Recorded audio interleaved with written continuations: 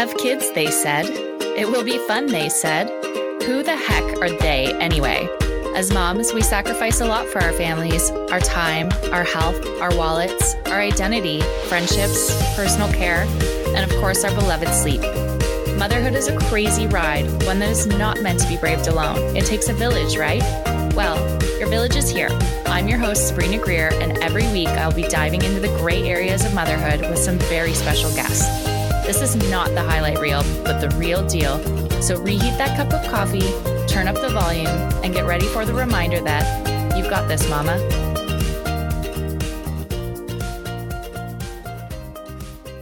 Hello, and thank you for tuning in. You're listening to You've Got This, Mama, the podcast. And I'm very excited. I have two special guests with me here today, not just one, two. And I'm going to introduce these wonderful ladies, but welcome to the show. Hello. Thank you. Yeah. Thank you. With me today, I have Hannah Johnson and Lisa Stellwagen with me from, where are you guys from? Tell me where you're from. We're from San Diego, sunny and warm San Diego.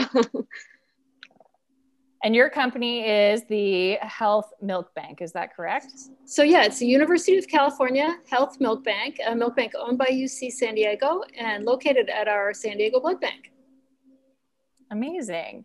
And the reason I brought these wonderful ladies on the show today is because it is World Breast Pumping Day in just a couple days. And we're going to talk all things breast milk, all things, health and then, the natural occurrences that happen with breast milk. We're going to talk about alternatives and options and all the things. So a little bit of a different episode here today, but I'm so excited to welcome these incredible ladies here. So tell me a bit about who you are, what you do, all things. I want to hear from your side, not the bio version. Thanks for having us, Sabrina. We're so happy to be here. So we started this dream of the milk bank about 4 years ago, 4.5 now. And we really wanted to serve a community that was being underserved. So a lot of NICU babies end up with a disease called NEC, and I'll let Lisa get more into that. But it's really important that these young, fragile lives are getting breast milk. And the best way to do that is through donor milk because it's pasteurized, it has no pathogens, and it's the safest option for them. The benefit to starting a milk bank is we also get to serve the community. So moms who are unable for some reason to have enough milk also have the option to purchase milk for their babies so that they can all have the option for breast milk if that's what they choose. And we'll talk more about benefits and different options when it comes to that. But we're so excited to be here and share because we literally just opened a few short months ago in the middle of a pandemic, which praise be. So we're happy to be here. So incredible. I love it. Well, thanks for being here too. I think it's such a important thing that you're doing. And what got you into this business? How did you, where was the connection there? Tell me a bit about that.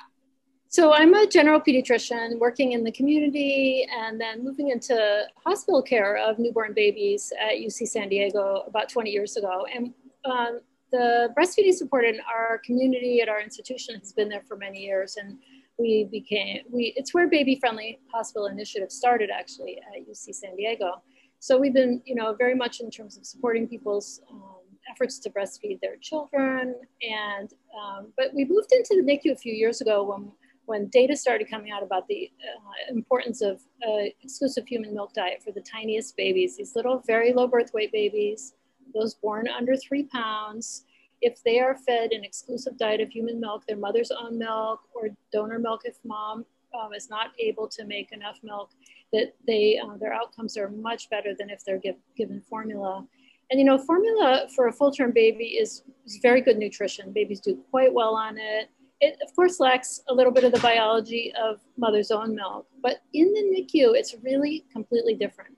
And the giving formula to a tiny premature baby can actually lead to some life-threatening complications. So as we started diving into that on the research side and the clinical side in the hospital, we were running up against regional shortages. There's only one nonprofit milk bank in the whole state of California. It's a huge state. We have more NICUs in our state than are in all of Canada. It's a big state. there's a lot of children that are born in institutions now that aren't using donor milk, and it's a problem. Wow. I had no idea. That's crazy. Those numbers are insane. Yeah. Wow. Well, it's incredible work that you're doing, and what an amazing thing to be passionate about. And it's so beautiful to hear that. So can you tell me then some of the benefits of breast milk? I mean, we've all heard that it's good. We all know that it's good, but what are the actual benefits? Yeah. So, this is an evolving field, but I think for most of us thinking about the biology of what's in the milk, when you feed a baby your milk, be it at the breast or in a bottle, there's women that end up, for whatever reason, pumping it, expressing their milk and feeding it to a baby in the bottle. And but the biology of that milk really leads to a great reduction in infectious disease in children. So decreased rates of ear infection, bloodstream infection, pneumonia, urinary tract infection, meningitis, diarrheal illness. It can really be a changer. It's true that in the third world, these infections are life-threatening, and in this country, children they suffer with these infections, but they're not as likely to die from them. So it's not the urgency it might be in other parts of the world, but the outcomes are important in terms of infectious disease. And the other one I think we don't talk about enough is that a baby being breast milk fed decreases their rate of sudden infant death by half. It also decreases the rate of some other inflammatory diseases, even certain types of childhood cancer. And so it has some really impressive benefits. Wow. Amazing. Yeah. We've all heard it referred to as liquid gold. It sounds like it actually is liquid gold, isn't it? Yes. It's just incredible. So what would your advice be to someone who perhaps, can't for whatever reason or struggles with breastfeeding? How can they access these resources? Yeah. It's funny. I was just thinking about this when I had my children. If a woman wasn't able to breastfeed, she just used formula. We didn't even talk about pumping and putting your milk in a bottle. And I think that's really changed. And when we look at breastfeeding rates, they've gone up. They've progressed nicely. But there's a number of women that used to not have that option of feeding their baby their milk without breastfeeding for whatever reason. And it's really caught on. And I find with our milk donors, about 10% of the moms are what we call exclusive pumpers. They're pumping and feeding their baby express milk. So that I think is just an amazing thing. And it's a chance to give the baby that biology of the mother's milk, even if it's just for a few weeks. I think the other thing is that in the breastfeeding world, we've been a little too militant about pushing it. Like you have to exclusively breastfeed your baby. And we just don't know that. And I think even for some women, expressing milk and giving the baby a few weeks of the benefits of their milk is something that they should feel really proud of. What I see on the, now that we're in the business of making donor milk, and we're making it mostly to sell to NICUs, but we have milk that we can't sell to NICUs because it has a little bit lower calorie or protein components. And we're selling it to families to feed children at home. And so we see a fair number of families that are struggling with breastfeeding. They want to give their baby breast milk. They just aren't producing enough. And they're just so thankful to be able to give their baby donor milk, even again, just a couple feedings a day over the first few months for the benefits that it may provide to their child. And they're so thankful to the women who take the time to donate milk. And I think that's the other thing to really highlight for moms who are either struggling for one reason or another. Even if they're just giving a bottle a day of either purchased donor milk or their own milk, they're doing a ton of good. So if the rest of the day they are formula feeding or otherwise, that one can have a lot of protective qualities for the baby. So it's not an all or nothing. And I think that's where the conversation needs to change. It's not black and white. There's a lot of gray area, and there's upcoming a lot more support with things like being able to purchase milk from a milk bank in your region. Incredible. So I was a milk donor, and it was a very interesting process because I just sort of freeze bags, drop them off, or send them out. And I'm just curious how the actual process works. If you could share a little bit about that. Yeah. And what we're talking about here is nonprofit milk donations. So women like yourself, healthy women who have extra milk that their baby doesn't need, that are willing to give the gift of milk. They're not being paid for the milk. It's a bit of a process. I do think one of the things that got Hannah and I involved in this whole starting a milk bank was to make the process easier. Because if we don't drive milk donation, we're not going to be able to meet the needs of all those fragile preemies. And it's just not right. You shouldn't have to be born at my hospital in an affluent community to get donor milk if you are this teeny tiny baby with a need. So how do we get more women to donate? We make it easier to donate.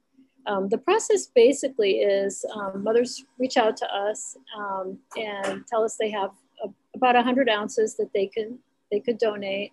And they have to go through a pretty rigorous screening process. It's much like donating blood. We have to make sure that they're not at risk for certain infections that can be transmitted in the milk. So the mothers are asked many questions about their lifestyle, health. They're not to be taking prescription medications. There are some exceptions, but no prescription medications on a regular basis.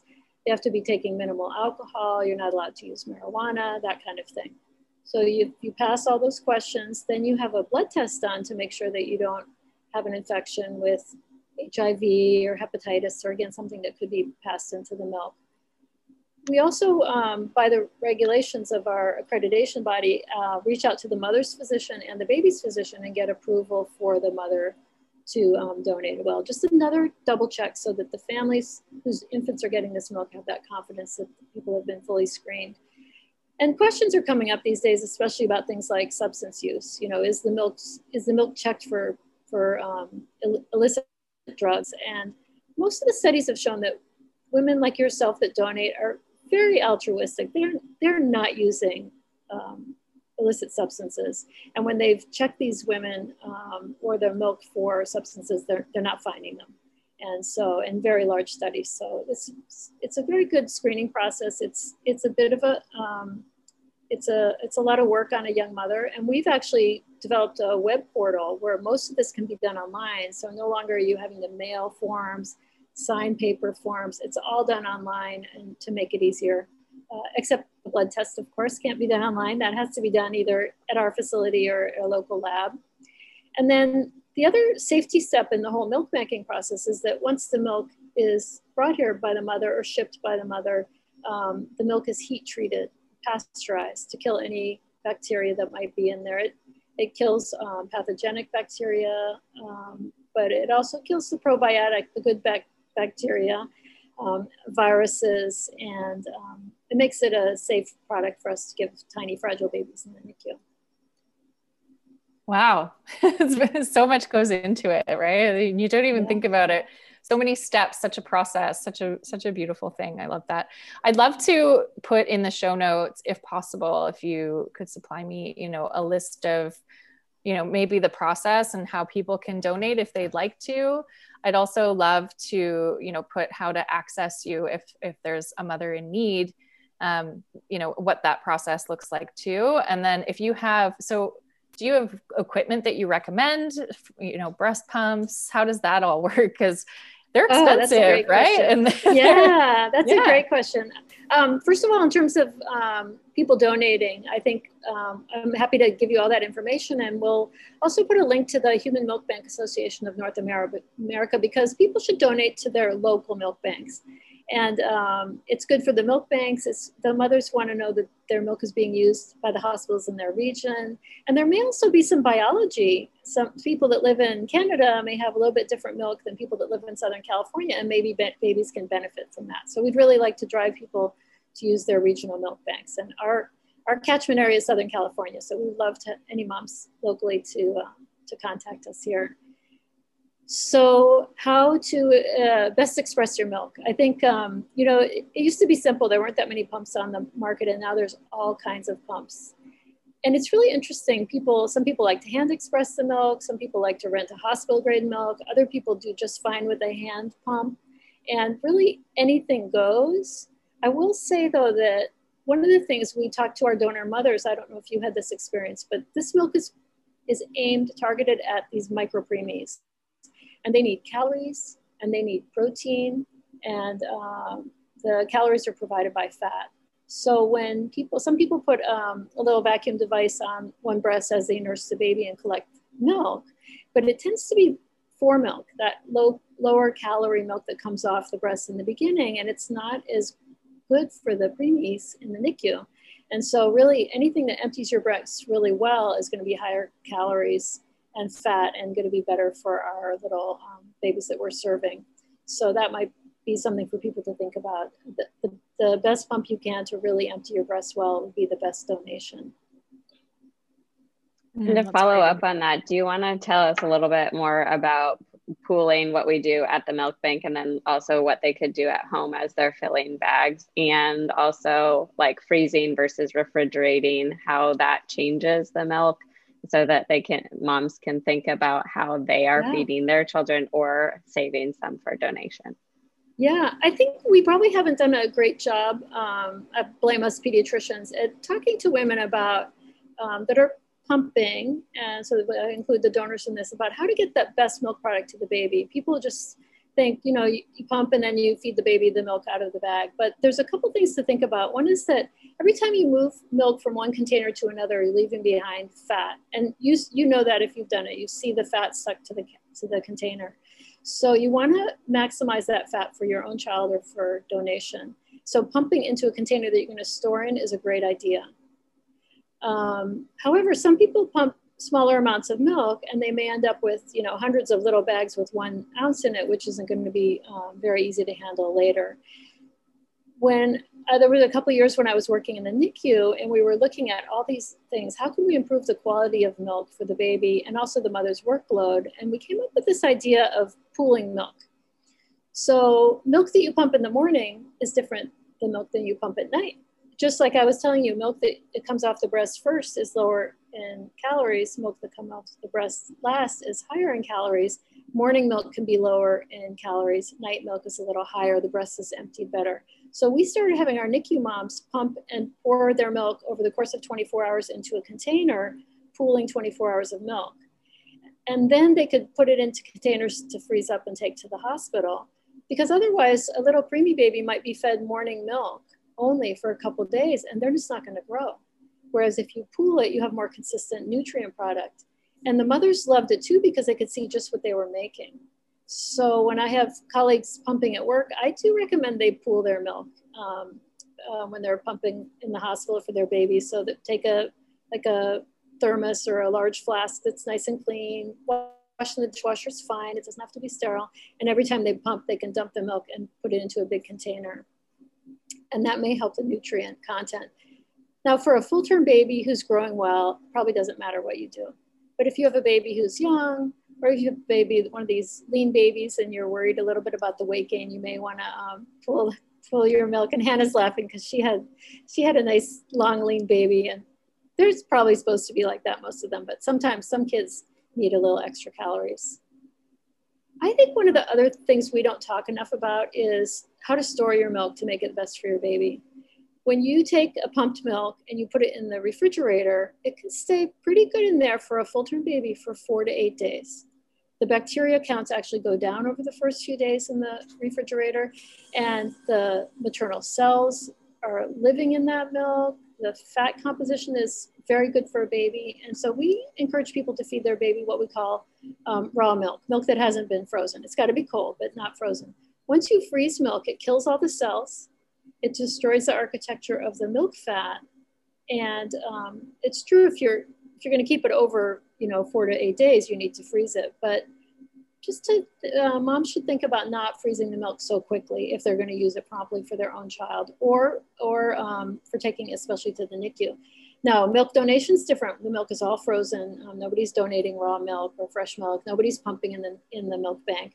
It's all frozen milk. So that's fine. We're going to pasteurize that milk anyways. But for your own child, I think people should think about things like what kind of containers are you pumping into, how many transfers, use raw milk whenever you can, and think about maximizing that biology of your milk for your child. I think another thing to think about, Hannah mentioned this, like, what do we know about the difference of feeding a baby at the breast versus feeding a baby express milk? And you might be surprised to know that we just don't know very much about that. There's just been a few studies looking at what does it mean for a child who gets fed all human milk, but not at the breast. And the biology of the milk is probably very much the same. That's why I was talking about freezing. But it may be that the way you feed a baby is also important in terms of baby's growth. And so there's some evidence out of a great study done in Canada looking at infant weight at age 1 for children that were fed mother's milk at the breast versus mother's milk in a bottle. And the babies who were fed mother's milk in the bottle had a higher weight, actually in between the formula babies and the breastfed babies. So they had weight in between those two. And it may be that it's the way we feed children too, that it's very important.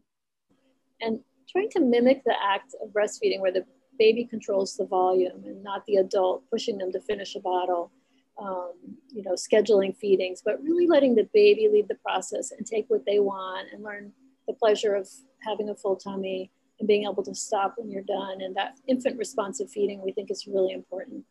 Something else to think about for moms that are expressing milk and feeding it in a bottle. It's still amazing. The infectious disease protection, I would think, would be the same. We haven't looked at it, but the concern about infant overweight may be something to think about. Amazing. A lot to think about today. so many gold nuggets about liquid gold.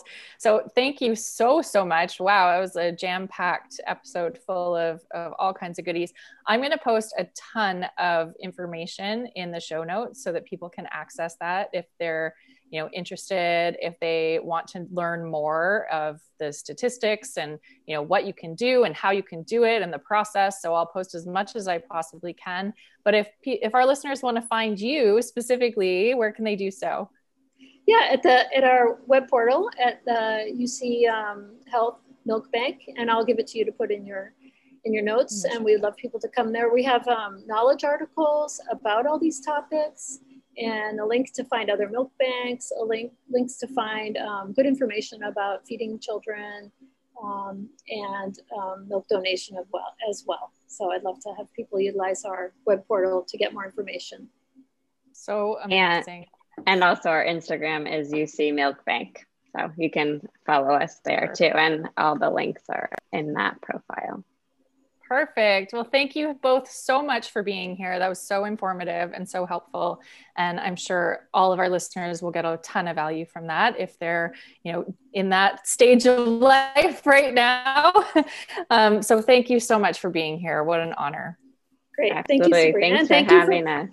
And thank you for being a milk donor. We learned something new about you today. Thank you. Thank you.